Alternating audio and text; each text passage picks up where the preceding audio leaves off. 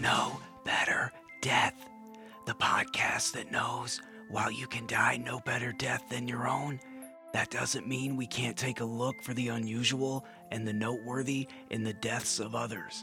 Each episode, we'll take an in-depth look at some out-of-the-ordinary deaths and the events surrounding them. This show will contain explicit language and graphic details.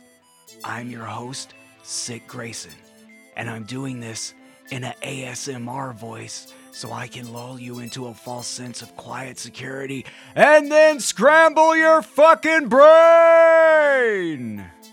Hello, one and all. How are you guys doing this fine October day? And by fine, I mean cold, rainy, and cloudy. The summer was pretty nice in Colorado this year, unusually warm, which being from the south, I loved. But we seem to have skipped fall and went straight into winter. I hate the cold. 2 days ago, I go outside and there's snow on my car. You know, and I know if I don't like the cold, why am I in a state known for mountains and skiing? And that is because I'm stupid. And wintertime makes me really depressed. I'm seasonal affective or whatever they call it. And the last few days here have just been utter crap. I don't mind the rain, I love the rain, but where I'm from, rain is warm like it's supposed to be. But here, it's cold and miserable, and I really hope we get a break from this for Halloween, or Halloween's just gonna be utter crap. Not much to report from the Grayson household this week. I didn't make it to the Gary Newman show in Denver. My car has a habit of dying randomly ever since I got the catalytic converter replaced a few months ago. It seems to run fine for a few days and then it'll die like 5 times in one day for no reason. I've tried taking it back to the shop twice and they say they can't replicate the problem, so they can't fix it. So I'm just stuck with this car that dies in the middle of the interstate for no reason. I mean, there's a reason, I just don't know what it is and it shouldn't be doing it. And of course, the day of the Gary Newman show, it decided to start acting up, and rather than be stuck on the side of I-25 for like 4 hours waiting on my wife to pick me up, I just decided not to go. Wasted $25 on a ticket. But that's pretty much all I've got from my world. We're going to jump straight into a couple headlines before we get into this week's stories, which are Bad Medicine. Yes, like the Bon Jovi song. If you didn't know it's a Bon Jovi song, that's okay. I know enough about Bon Jovi for all of us. Growing up in the 80s and early 90s, I had to listen to my mother explain her lust for John Bon Jovi more times than I wish I had. And to which I always said, have you seen Vampires, Mom? It's not a horrible movie, but his performance definitely doesn't get me wet. Bad medicine can also refer to medications that aren't good for you. A few days ago, Weird History, shout out to Weird History on Facebook. They're always dropping little facts and bits of history throughout the day. Sort of like my Today in Death posts, but about everything, not just death. Go follow Weird History if you don't already. Sometimes I repost their stuff to the page. The other day, they put up a picture of cough syrup from 1888 that contained alcohol, cannabis, chloroform, and morphine. This was like OG drank on steroids. Alcohol and cannabis I can kind of get, but morphine and chloroform, not really good for you, especially the chloroform part. And the crazy thing is, for that time, it was probably one of the safer medications you could take. You know, medicine back then went wrong, and when it did, it went really wrong. We're going to see that in a little bit, but first we're going to get to a couple headlines. A catastrophic limo crash in upstate New York killed 20 people on Saturday and is being called one of the worst auto accidents in U.S. history. And there's a lot wrong here, guys.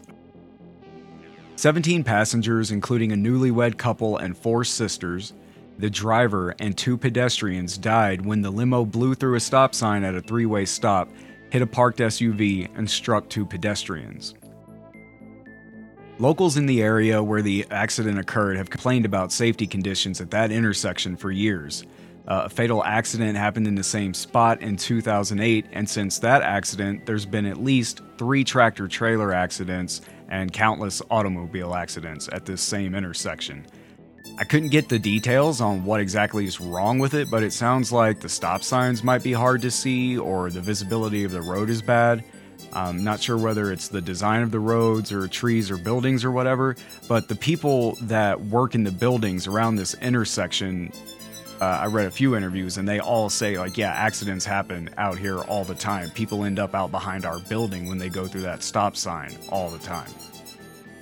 So something's up with this intersection. The town knows about it, the people of the town know about it, and the local Department of Transportation has been discussing turning it into a roundabout to make it safer, but they haven't done that yet. The intersection's not all that was wrong here.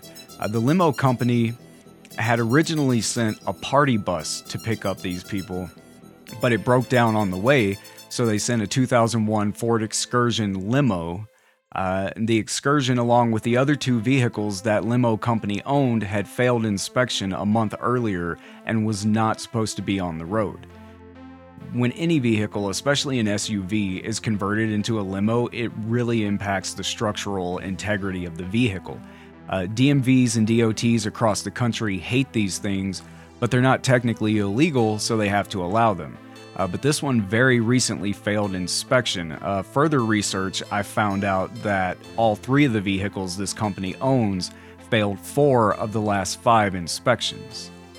And vehicles like this that have been turned into limos have been involved in the deaths of at least 68 people since 2000. On top of that, the driver was not licensed to drive this vehicle. So even if it should have been on the road, this guy wasn't the one that was supposed to be driving it.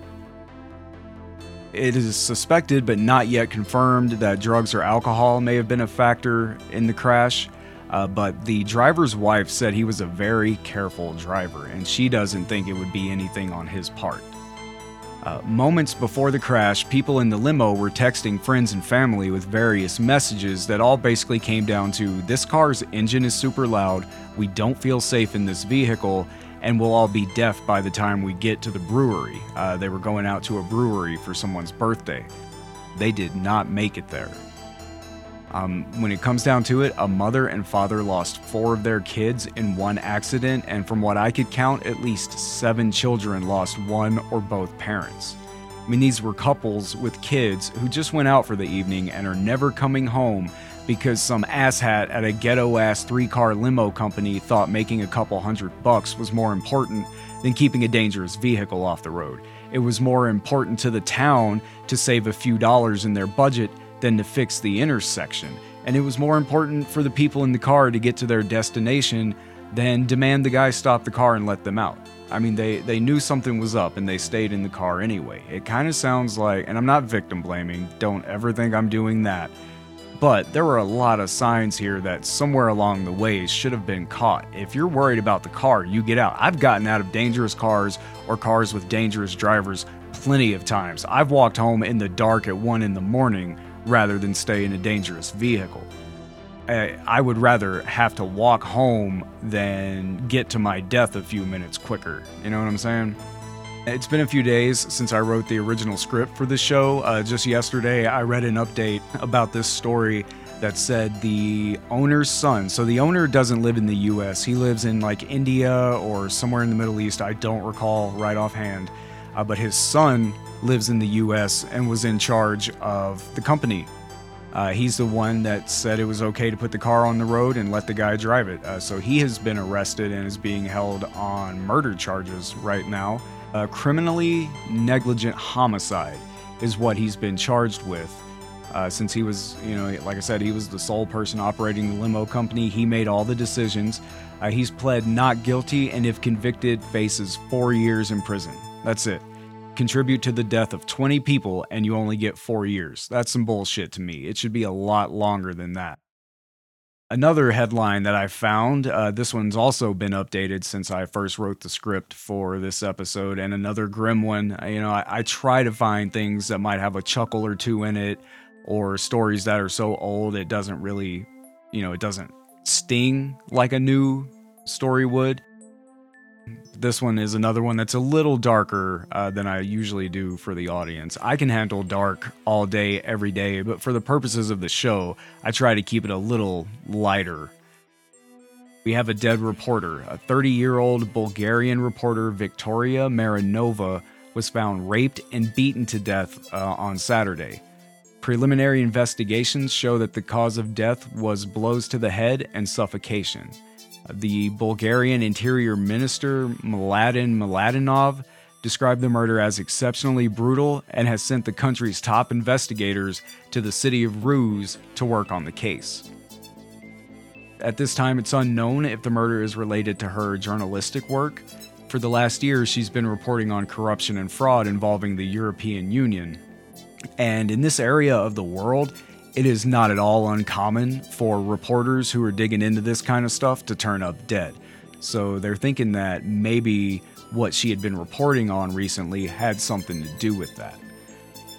But I doubt it. I mean, if an organization as big as the EU is going to take you out, they're not raping you before they murder you. You know, they just want you to shut up. They're sending in a professional to snipe you from like 6 blocks away and leave it at that. Doesn't seem to be related to her work. She just happens to come from an area of the world where people in her line of work can often end up dead. Since the day this story broke last Saturday, I've read an update that said a guy has been found and is being held for the rape and the murder. Through security footage and investigation and whatnot, they found out this guy was there. He hasn't confessed to doing it to the cops, but his mother came out and said that he's already confessed it to her. So at this point, it sounds like it's just a matter of time in getting this guy's confession and getting him processed. The mother did say that he told her he had been on alcohol and drugs when he committed the crime. And that it's not related to her work. He was just some fucked up dude who saw a pretty blonde lady and decided to rape and kill her.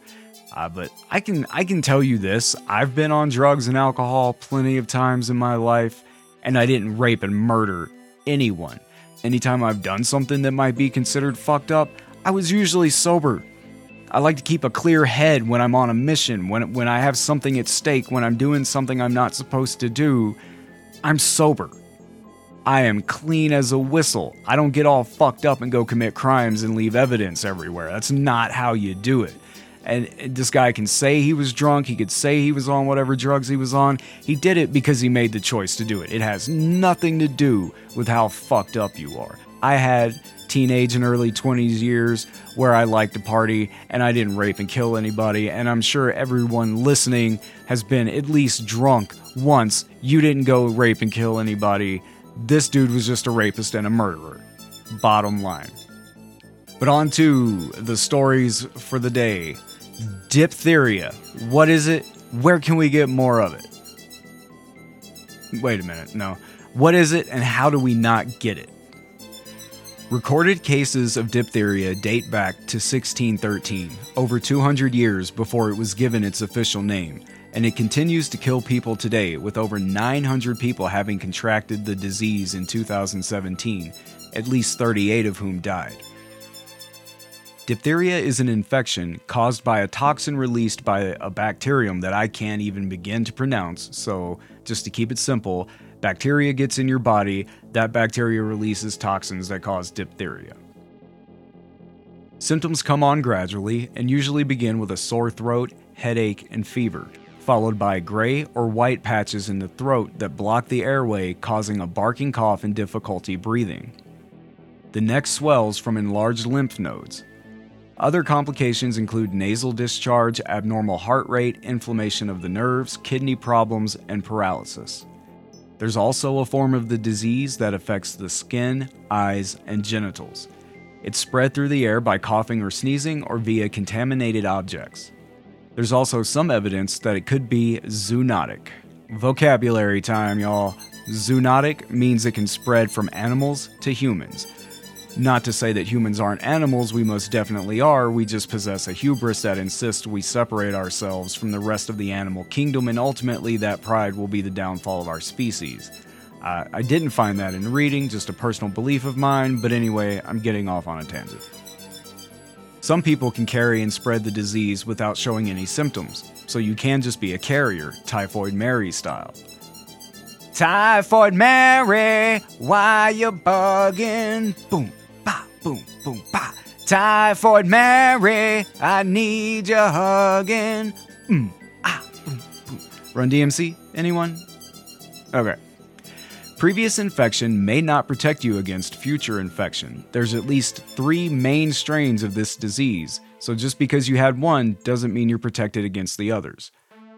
With modern medicine, diphtheria is lethal in 5 to 10% of cases and is prevented with vaccination and treated with antibiotics. For severe cases, there is also an antitoxin that consists of a serum, which is blood plasma, extracted from horses who have been exposed to the disease.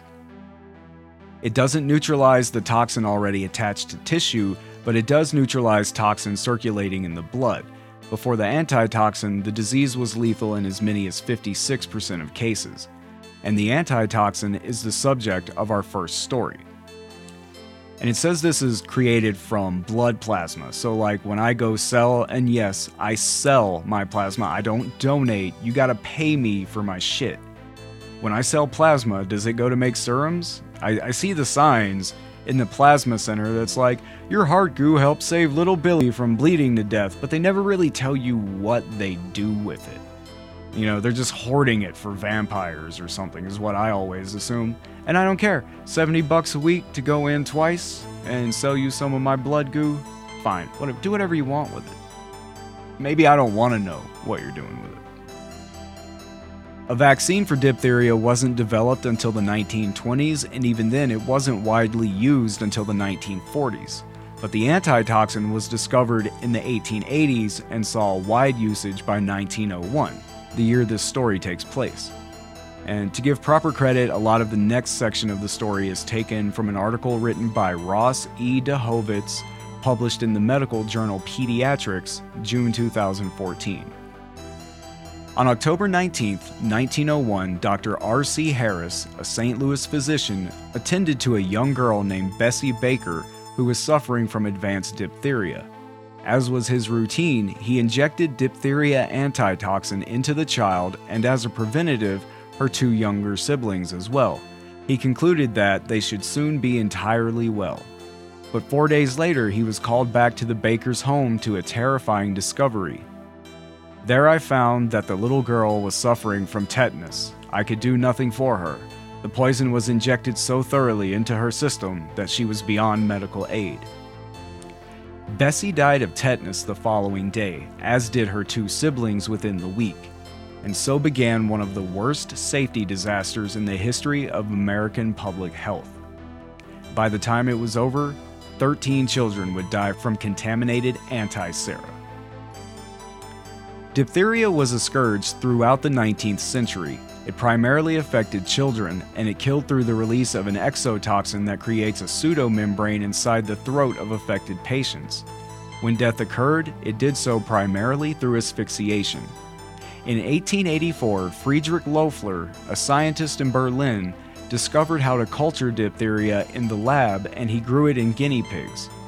Loeffler's colleagues in Germany and Paris developed experiments proving that a diphtheria toxin, when injected into the guinea pigs and later dogs and horses, produced a substance in their blood that could be used to treat diphtheria in another species, sort of a proto-vaccine.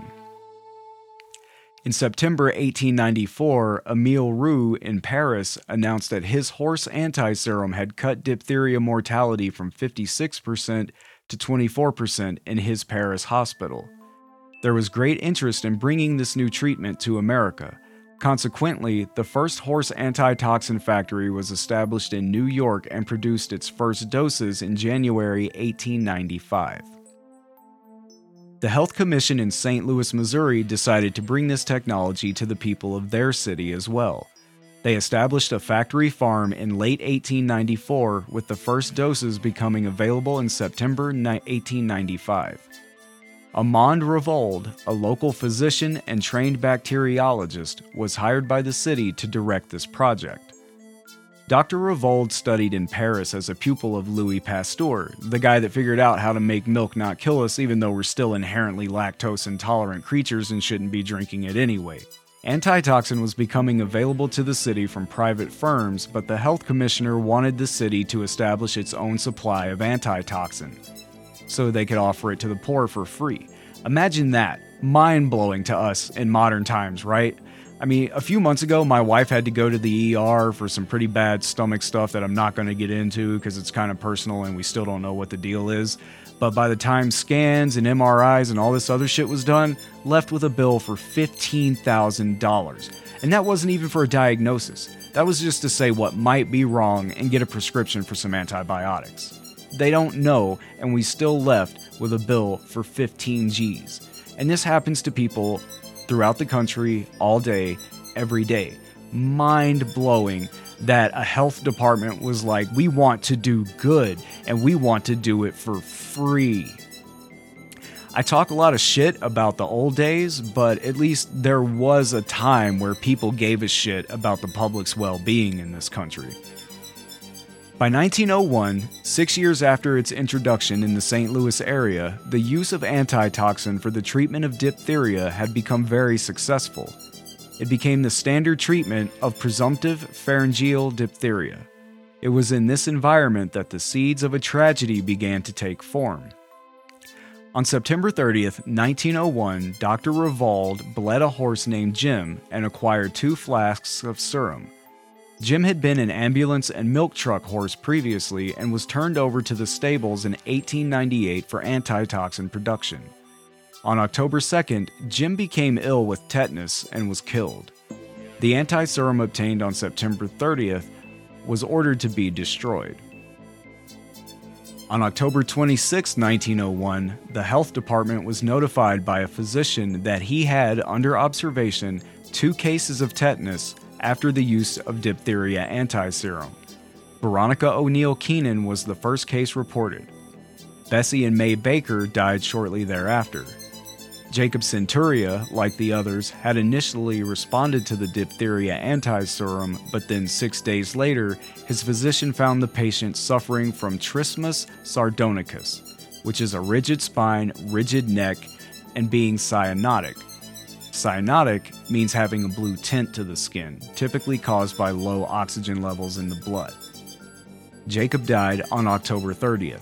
Over the next few days, as more children died, the health department recalled the existing bottles of antitoxin and began an investigation. By November 7th, the 13th dead had been reported.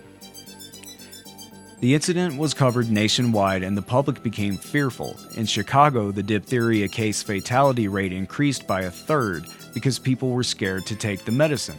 The whole country had heard about anti-serum in St. Louis killing some kids, so everyone stopped taking it, causing diphtheria infection rates to go up and the fatality rate of the disease to go up. Back in St. Louis, the tetanus court of inquiry began on December 17th. Dr. Revold had insisted that he and Henry Taylor, the colored janitor as the newspapers referred to him, had disposed of the September 30th serum after the horse died. But Taylor's story began to change after he was closeted with the chief of detectives by order of Mayor Wells. After this prolonged interrogation, Taylor was promptly placed back on the stand where he stated that he did release some of the serum dated September 30th. He released it, he stated, because he thought it was safe and because the August 24th serum was exhausted. What they leave out of this article that I found in other sources was that some of the serum from September 30th had been put into bottles labeled August 24th. So even if all of the September 30th batch had been destroyed, there was still contaminated serum out there being used in bottles labeled August 24th. On February 13, 1902, the commission issued their verdict stating that the 13 children died of tetanus-contaminated vials dated September 30th. Second, the commission found that Henry Taylor, the janitor, bottled the serum but was not fully aware of its poisonous nature. Dr. Revold was aware of the dangerous nature of the September 30th serum but was negligent in ensuring that it was destroyed.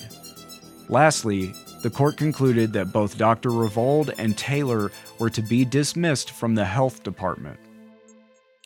Dr. Revold responded to the verdict stating that the board had wrongly dismissed Taylor.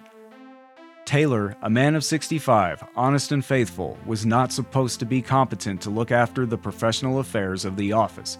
He was simply a good servant, and this discharge will leave him in hard times. After the incident, the city ceased all antitoxin production. Yet it was largely because of this incident and a similar incident in Camden, New Jersey, where there were 9 deaths, that Congress would pass the Biologics Control Act in the spring of 1902.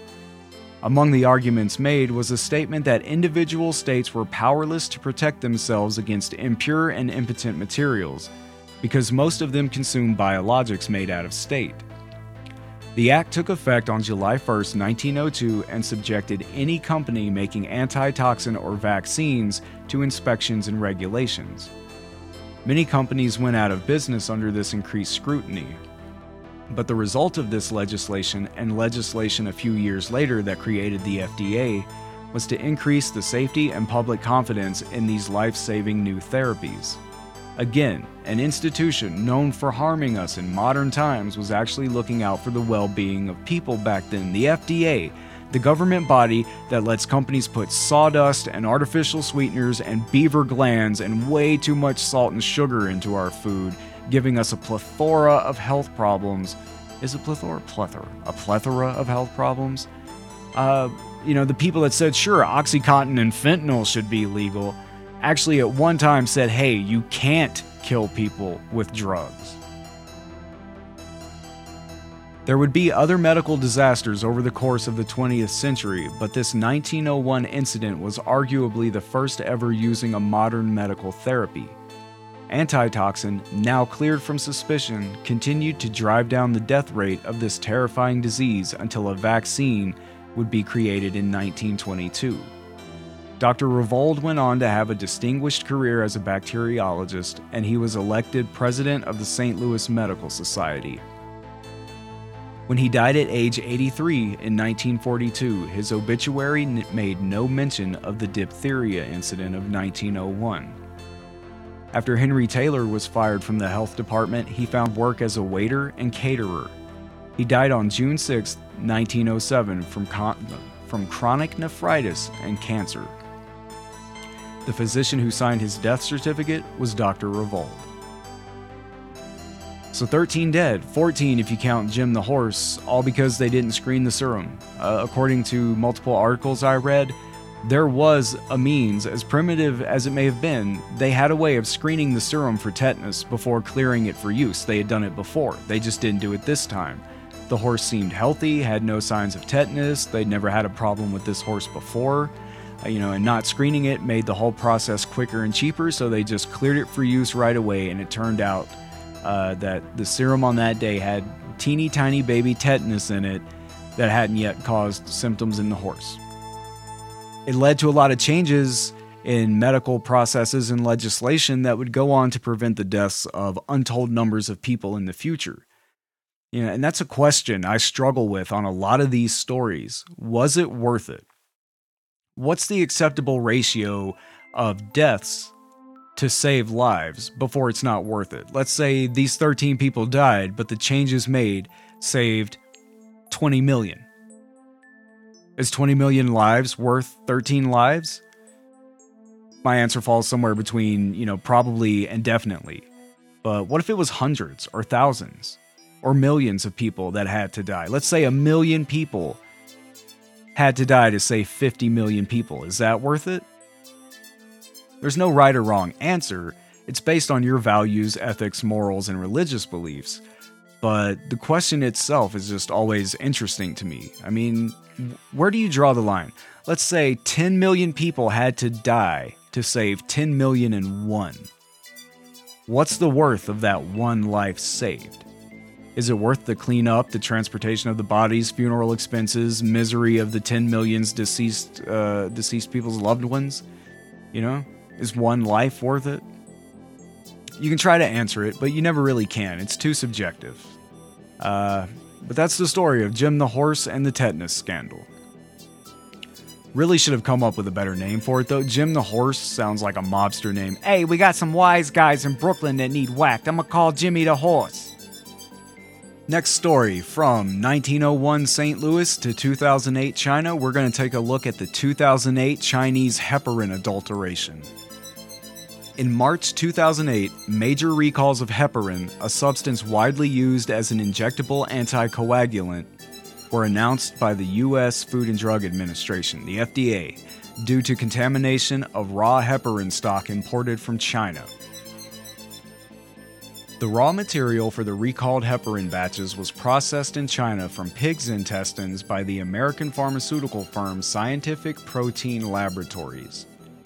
The U.S. Food and Drug Administration was quoted as stating that at least 81 deaths were believed to be linked to a raw heparin ingredient imported from the People's Republic of China, and that they had also received 785 reports of serious injuries associated with the drug's use. According to the New York Times, problems with heparin reported to the agency include difficulty breathing, nausea, vomiting, excessive sweating, and rapidly failing blood pressure that in some cases led to life-threatening shock. Upon investigation of these adverse events by the FDA, academic institutions, and the involved pharmaceutical companies, the contaminant was identified as an oversulfated derivative of chondroitin sulfate, a closely related substance obtained from mammal or fish cartilage and often used as a treatment for arthritis. Since the oversulfated version is not a naturally occurring molecule, it costs a fraction of the true heparin starting material and mimics the in vitro properties of heparin. The counterfeit was almost certainly intentional as opposed to accidental. It means somebody put it there on purpose because it was cheaper. It wasn't a manufacturing accident. Somebody didn't mix up the chemicals. Nothing happened to the stock. It just, somebody swapped it out because it was cheaper. The raw heparin batches were found to have been cut with as much as 60% of the counterfeit substance, and motivation for the adulteration was attributed to a combination of cost effectiveness and a shortage of suitable pigs in China. So the real deal only comes from pigs, and if there's not enough pigs to go around, you don't have enough drug to go around, so it then becomes more expensive, supply and demand, to get your hands on this raw material to make the heparin. When the FDA conducted an inspection of Baxter's Chinese heparin supplier, it found serious deficiencies at the facility, which the FDA detailed in a warning letter. This example once again demonstrated the consequences of a company not following basic good manufacturing practices. As detailed in the warning letter, the company failed to monitor changes in the impurity profile of incoming heparin active raw material. They also failed to adequately investigate out-of-specification results, document processing steps, and validate all critical steps in the process. Suppliers were unqualified, and they did not use valid methods to test products. So basically, there's a factory in China that's supposed to make this stuff to keep you from getting blood clots.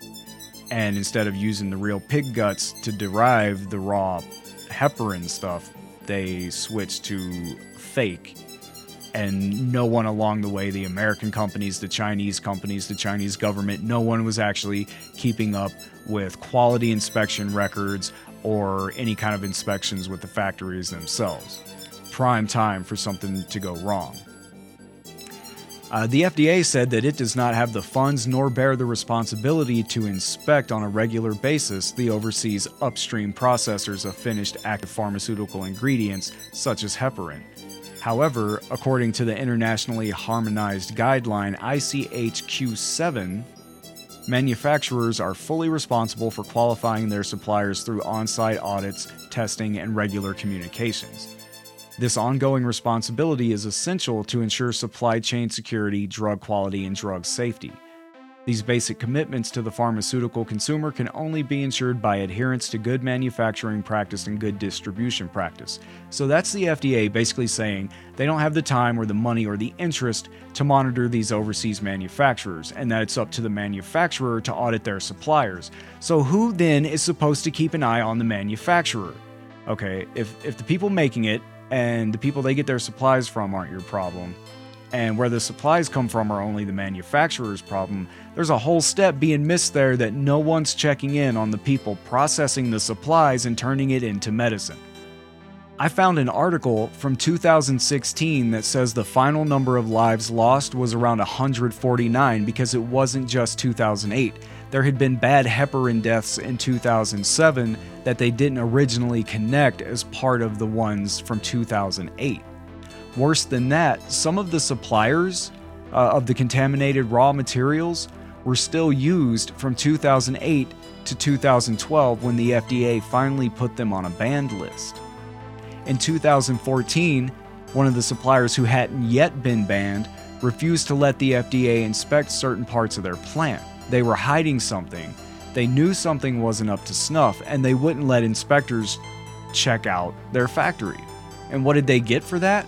A warning letter. The FDA really loves warning letters. They're not going to tell you what to do. They're not going to put their foot down. They're not going to file a lawsuit or close your factory. They're going to send you a letter that you don't even have to open. They sent a warning letter to this manufacturer.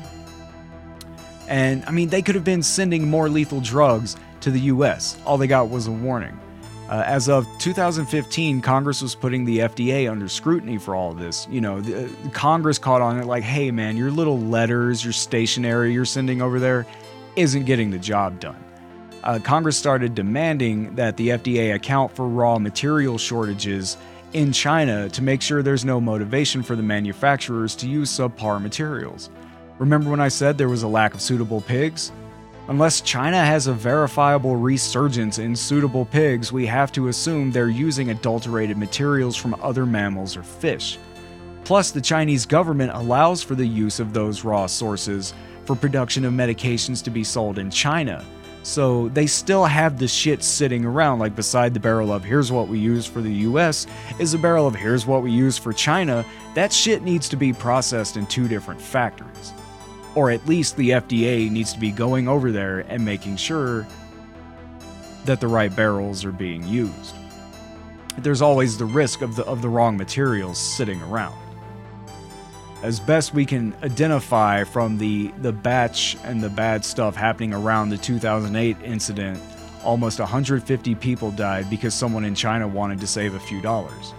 And that would be all I need as a government official to push for the manufacturer of all drugs to be sold in the US, to be made in the US, right? How can the FDA effectively keep an eye on a factory in China? They can't. If the drugs are going to be sold here, they need to be made here so somebody can keep an eye on it. That would be my whole thing about it. But in the end, 149 people dead from this one instance, no telling how many times it's happened over the history of heparin or any kind of drug, anything being manufactured, I'm sure it wasn't just heparin that this stuff went into. They said it was used in arthritis medication, so no telling how many people have actually died from the overall scandal. This is just an isolated incident within the scandal. All because the manufacturer wanted to save a few dollars. And that's going to pop up again in one of these stories. Just so you know, there seems to be a lot of motivation for people to use cheap, subpar materials whenever they're making medication for the rest of the world. A lot of money being thrown around, a lot of oversight that doesn't exist, kind of leads people to greed. And now it's time for 5 fast facts about death. 1. After death, all the muscles of the body relax. This leads to dilated pupils, eyes that are slightly open, and a slack jaw. For a funeral, a mortuary may place plastic caps under the eyelids to avoid a sunken look and to keep them closed. They will often wire the jaw shut as well. 2. 3 to 5 days after death, decay starts to create large blisters over a human body. If a body's not found until this time, it will not be presentable for viewing at the funeral. Additionally, during this later stage of death, bloody froth begins to leak from the nose and mouth. 3. Humans have more bacterial cells living on it and in it than the total number of cells belonging to its own tissues and organs. After death, the defense mechanism breaks down and bacteria starts to multiply and eat the body. 4. Nearly 99% of all species that have ever lived in the course of history have vanished from the planet because of numerous climate upheavals and other events. And we're next. 5. It's estimated that malaria has been responsible for half the deaths of everyone who has ever lived. And I think there was a fact a few shows back that was something like 100 billion people have come and died on the earth. And so then if we add that, let's round it up to 110 billion, assuming I'm even pulling the right number. 55 billion of them killed by malaria.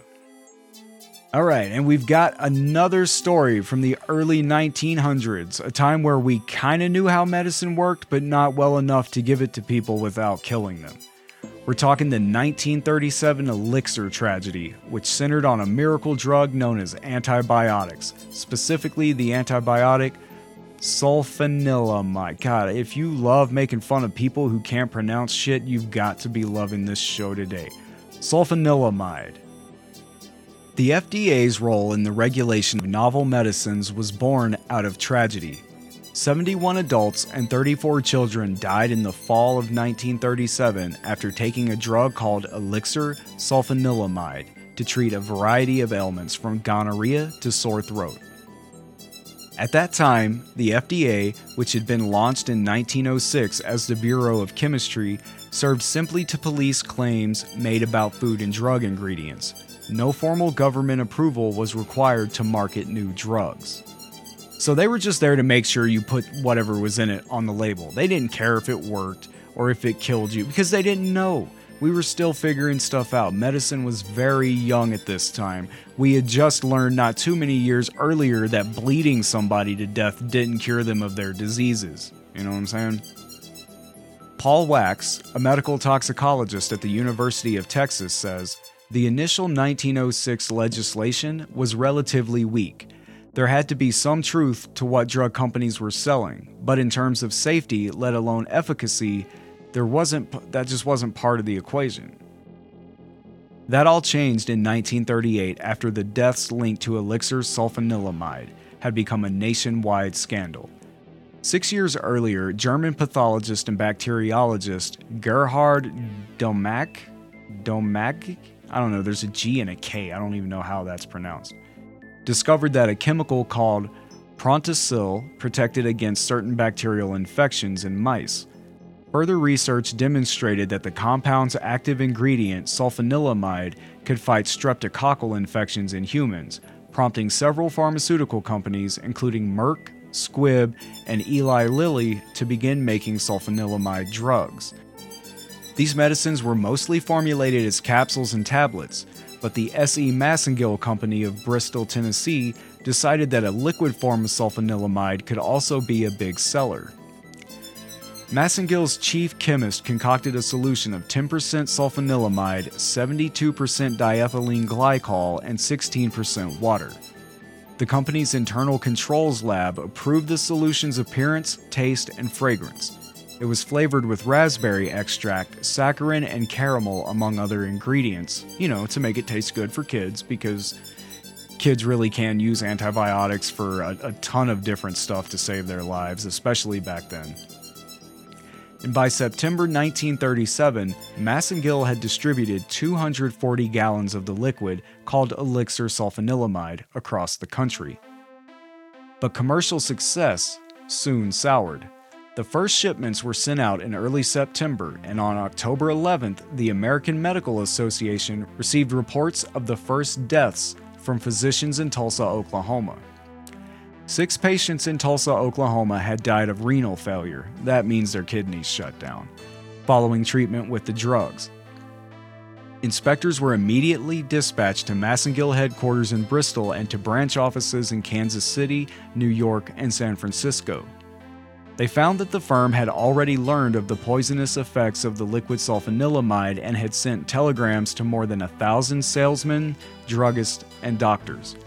However, the telegrams merely requested the return of the product and failed to indicate the urgency of the situation or say that the drug was lethal. At the FDA's insistence, the firm sent out a second wave of messages worded more strongly. Imperative you take up immediately all Elixir Sulfanilamide dispensed. Product may be dangerous to life. Return all stocks, our expense. The FDA then set out to make sure all the drug was retrieved. Practically the entire force of 239 FDA inspectors and chemists were assigned to the task. So they're using the lab guys to go out and track this stuff down. Like, they're serious about getting this all back. They're treating it with the fervor that the government treated like bootlegging with. They're actually making an effort here to get this stuff out of people's hands. State and local health officials joined the search. newspapers and radio stations continued to issue warnings. The staff began by checking the company's shipping records and the distribution lists in the 4 distribution houses. Thousands of order slips were examined one by one. In one establishment alone, 20,000 sales slips were checked. FDA employees tracked down the firm's 200 salesmen and questioned them about the dispersion of shipments and physician samples.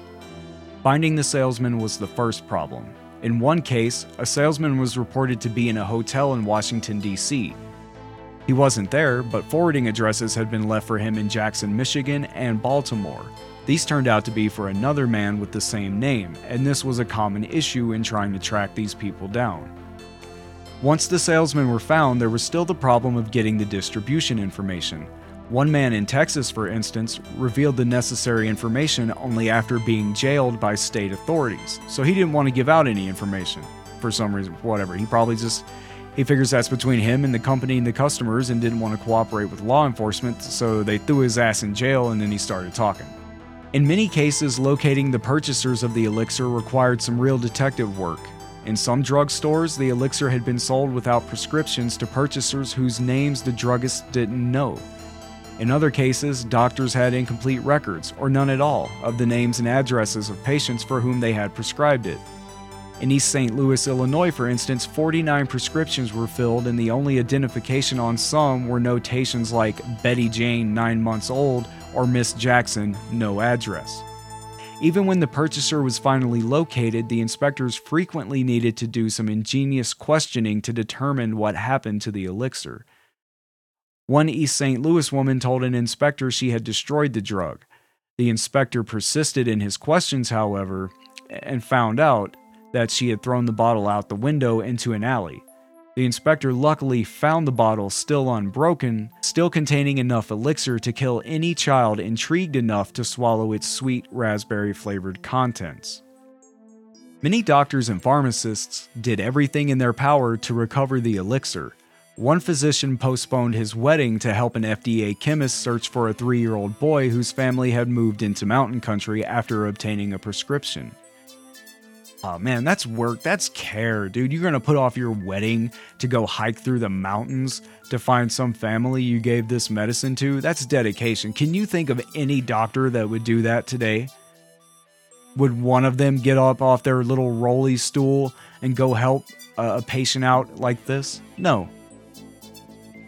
Other physicians apparently were reluctant to admit that they had prescribed the drug, perhaps fearing they would be held accountable for its consequences. One inspector, checking out a Georgia drugstore, was told that a shipment of 1 gallon of elixir had been returned to the manufacturer after only 6 ounces had been dispensed. The patient who had taken the 6 ounces had suffered no ill effects, the druggist reported, and the inspector confirmed that this was true. But the inspector assigned to Bristol reported that 12 ounces was actually missing from the returned gallon, so the inspector in Georgia did some more questioning around town and tuned his ears to the local gossip. He learned that 2 other people had also bought the elixir. Both had died. Similarly, a South Carolina doctor told an inspector that he had dispensed the medicine to only 5 people and none had died, but when the inspector began asking questions around town, someone told him of the death of a lumber mill employee. The inspector recognized the symptoms as those characteristic of poisoning. Through the mill superintendent, he located the employee's sister.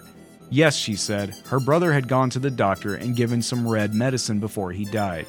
She told the inspector that, in accordance with custom, all medicines and sickroom utensils had been placed on the grave, about 1.5 miles back in the fields. Accompanied by family and friends, the dead man's sister and the inspector walked to the wooded knoll. On the single mound of fresh earth were several bottles, dishes, spoons, and a 4-ounce bottle containing about 1 ounce of Elixir Sulfanilamide.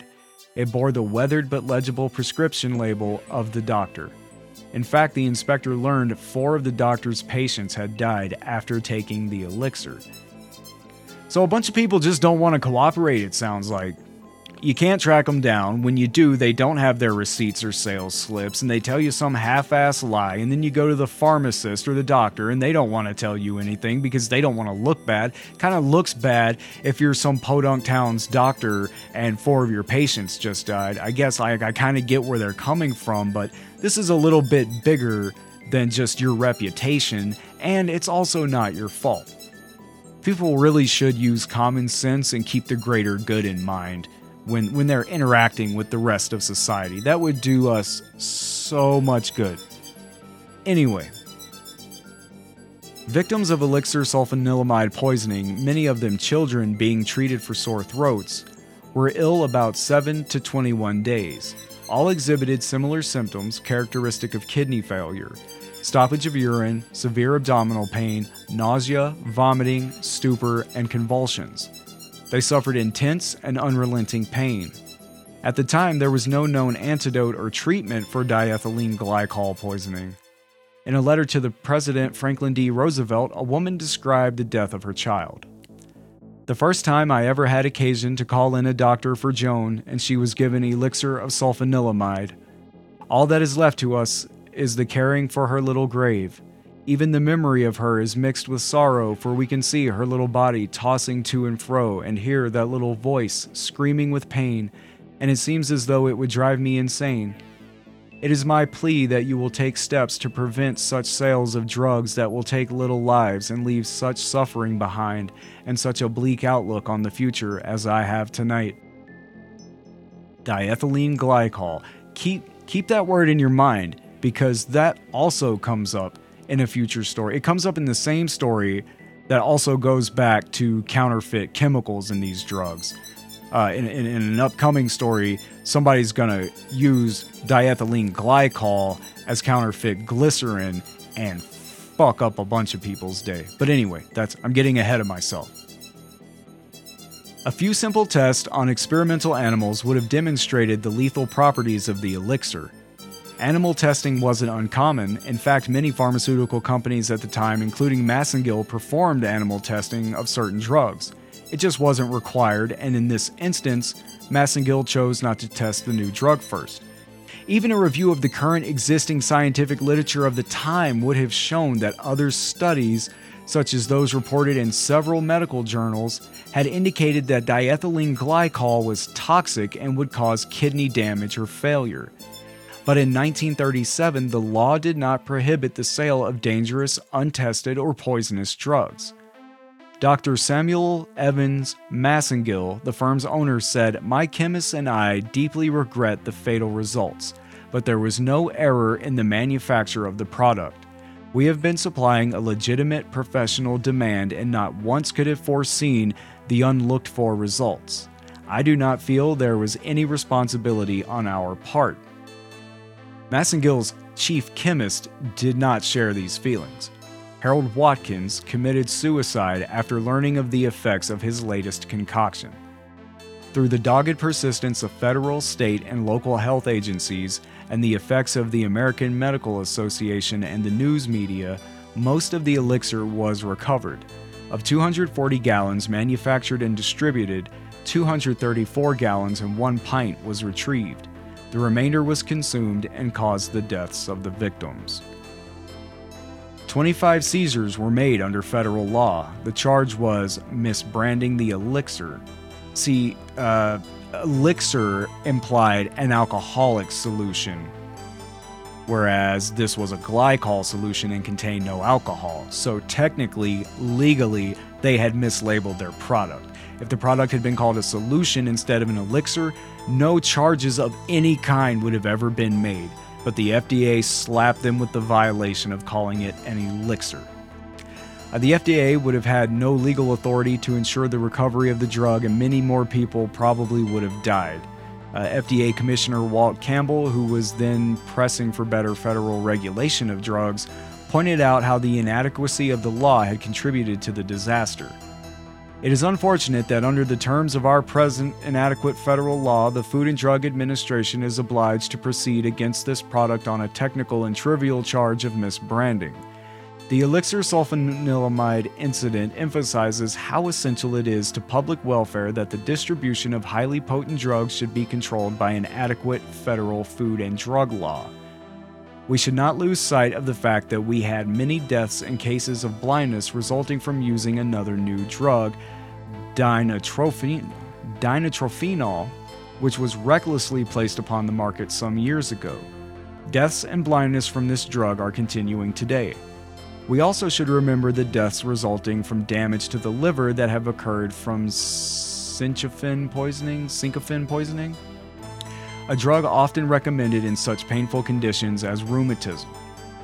We also have unfortunate poisoning, acute and chronic, resulting from a thyroid and radium preparations improperly administered to the public. These unfortunate occurrences may be expected to continue because new and relatively untried drug preparations are being manufactured almost daily at the whim of the individual manufacturer, and the damage to public health cannot accurately be estimated.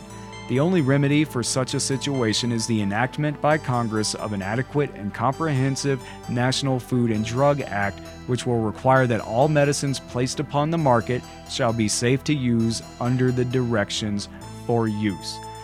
There you have it. The guy that actually stood up and said, hey, you need to let the FDA be the FDA.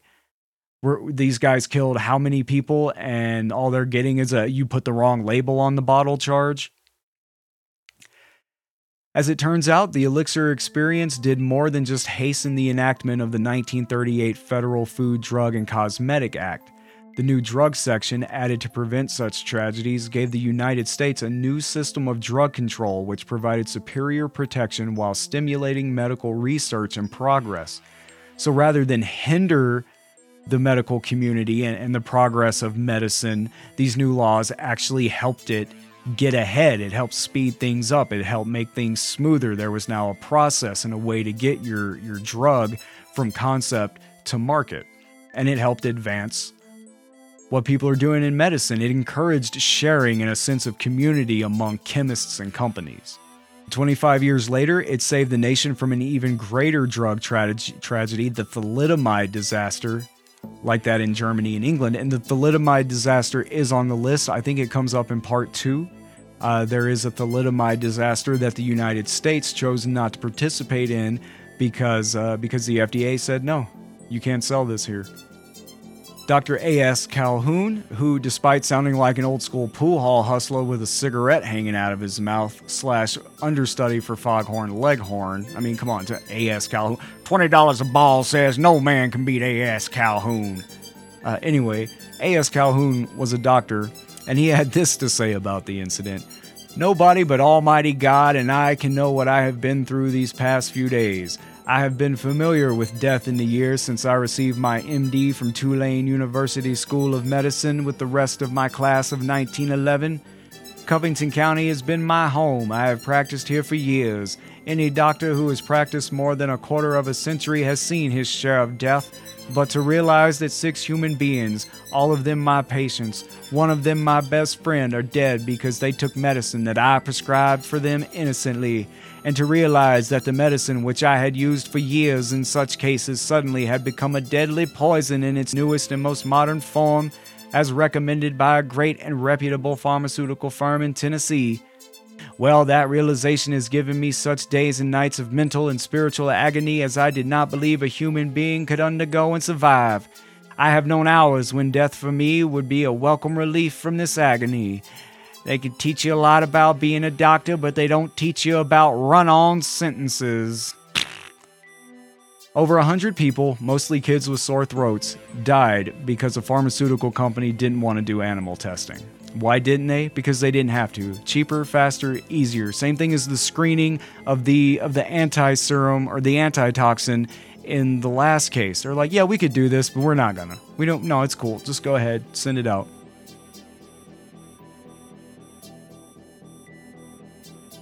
Sometimes there is a case for Big Brother in some capacity, maybe not the overtaking, all-knowing, all-seeing, but some sort of oversight, I think, is good for most things. And I get it. As a former vegan, I was vegan with cheese. I ate cheese, but I cut out all other animal products for about 8 years. I understand the issues around animal testing. I get it. You feel for those animals. They're being taken from whatever their natural life should be, thrown in a cage and pumped full of chemicals until they die. But would you rather have 100 dead kids or 5 dead rabbits? I mean, in this situation, it could have seriously come down to just that. We've got 100 dead kids, or they could have tested this on 5 rabbits. And it brings us back to the question, what is it worth? As much as I despise animal cruelty, I'll take a few dead rabbits and mice over dozens of dead children any day. I mean, if there's any other better ideas out there, let me, PETA, the FDA, and every drug company and cosmetics company in the world know, because we'd all love to hear it. Yes, animal testing sucks, but children dying is way shittier. That's the 3 stories about bad medicine. I've got 4 more, but trying to get to them right now would really cause this episode to run over time. So I'm going to stop right here, make this one a 2-parter. We'll cover the other stories in the next episode. What did we learn? Don't trust pharmaceutical companies. Don't trust the government. Take as few meds as possible and learn everything you can about them before you take them. There's no jokey lesson here today, just the serious sentiment that you need to be vigilant in knowing about the things you put into your body before you take them. Food, meds, penises, whatever. Okay, so there's one joke. Whatever you're putting in your body, know what it is before you do it. We've had a few iTunes reviews in the last week or so. That's great. It really helps the show out, makes it more visible on there so more people can find it, makes it easier for you to find. If you haven't reviewed No Better Death on iTunes, please do so. If you're a fellow podcaster and you'd like to swap reviews, just hit me up through email or any of the social media accounts. Can you hit someone up on Instagram? I don't know. The Instagram I never really fuck with, so probably not the best way to contact me, but email, Facebook, Twitter. If you want to exchange reviews, let me know. I'm always down to listen to a new show and give an honest review.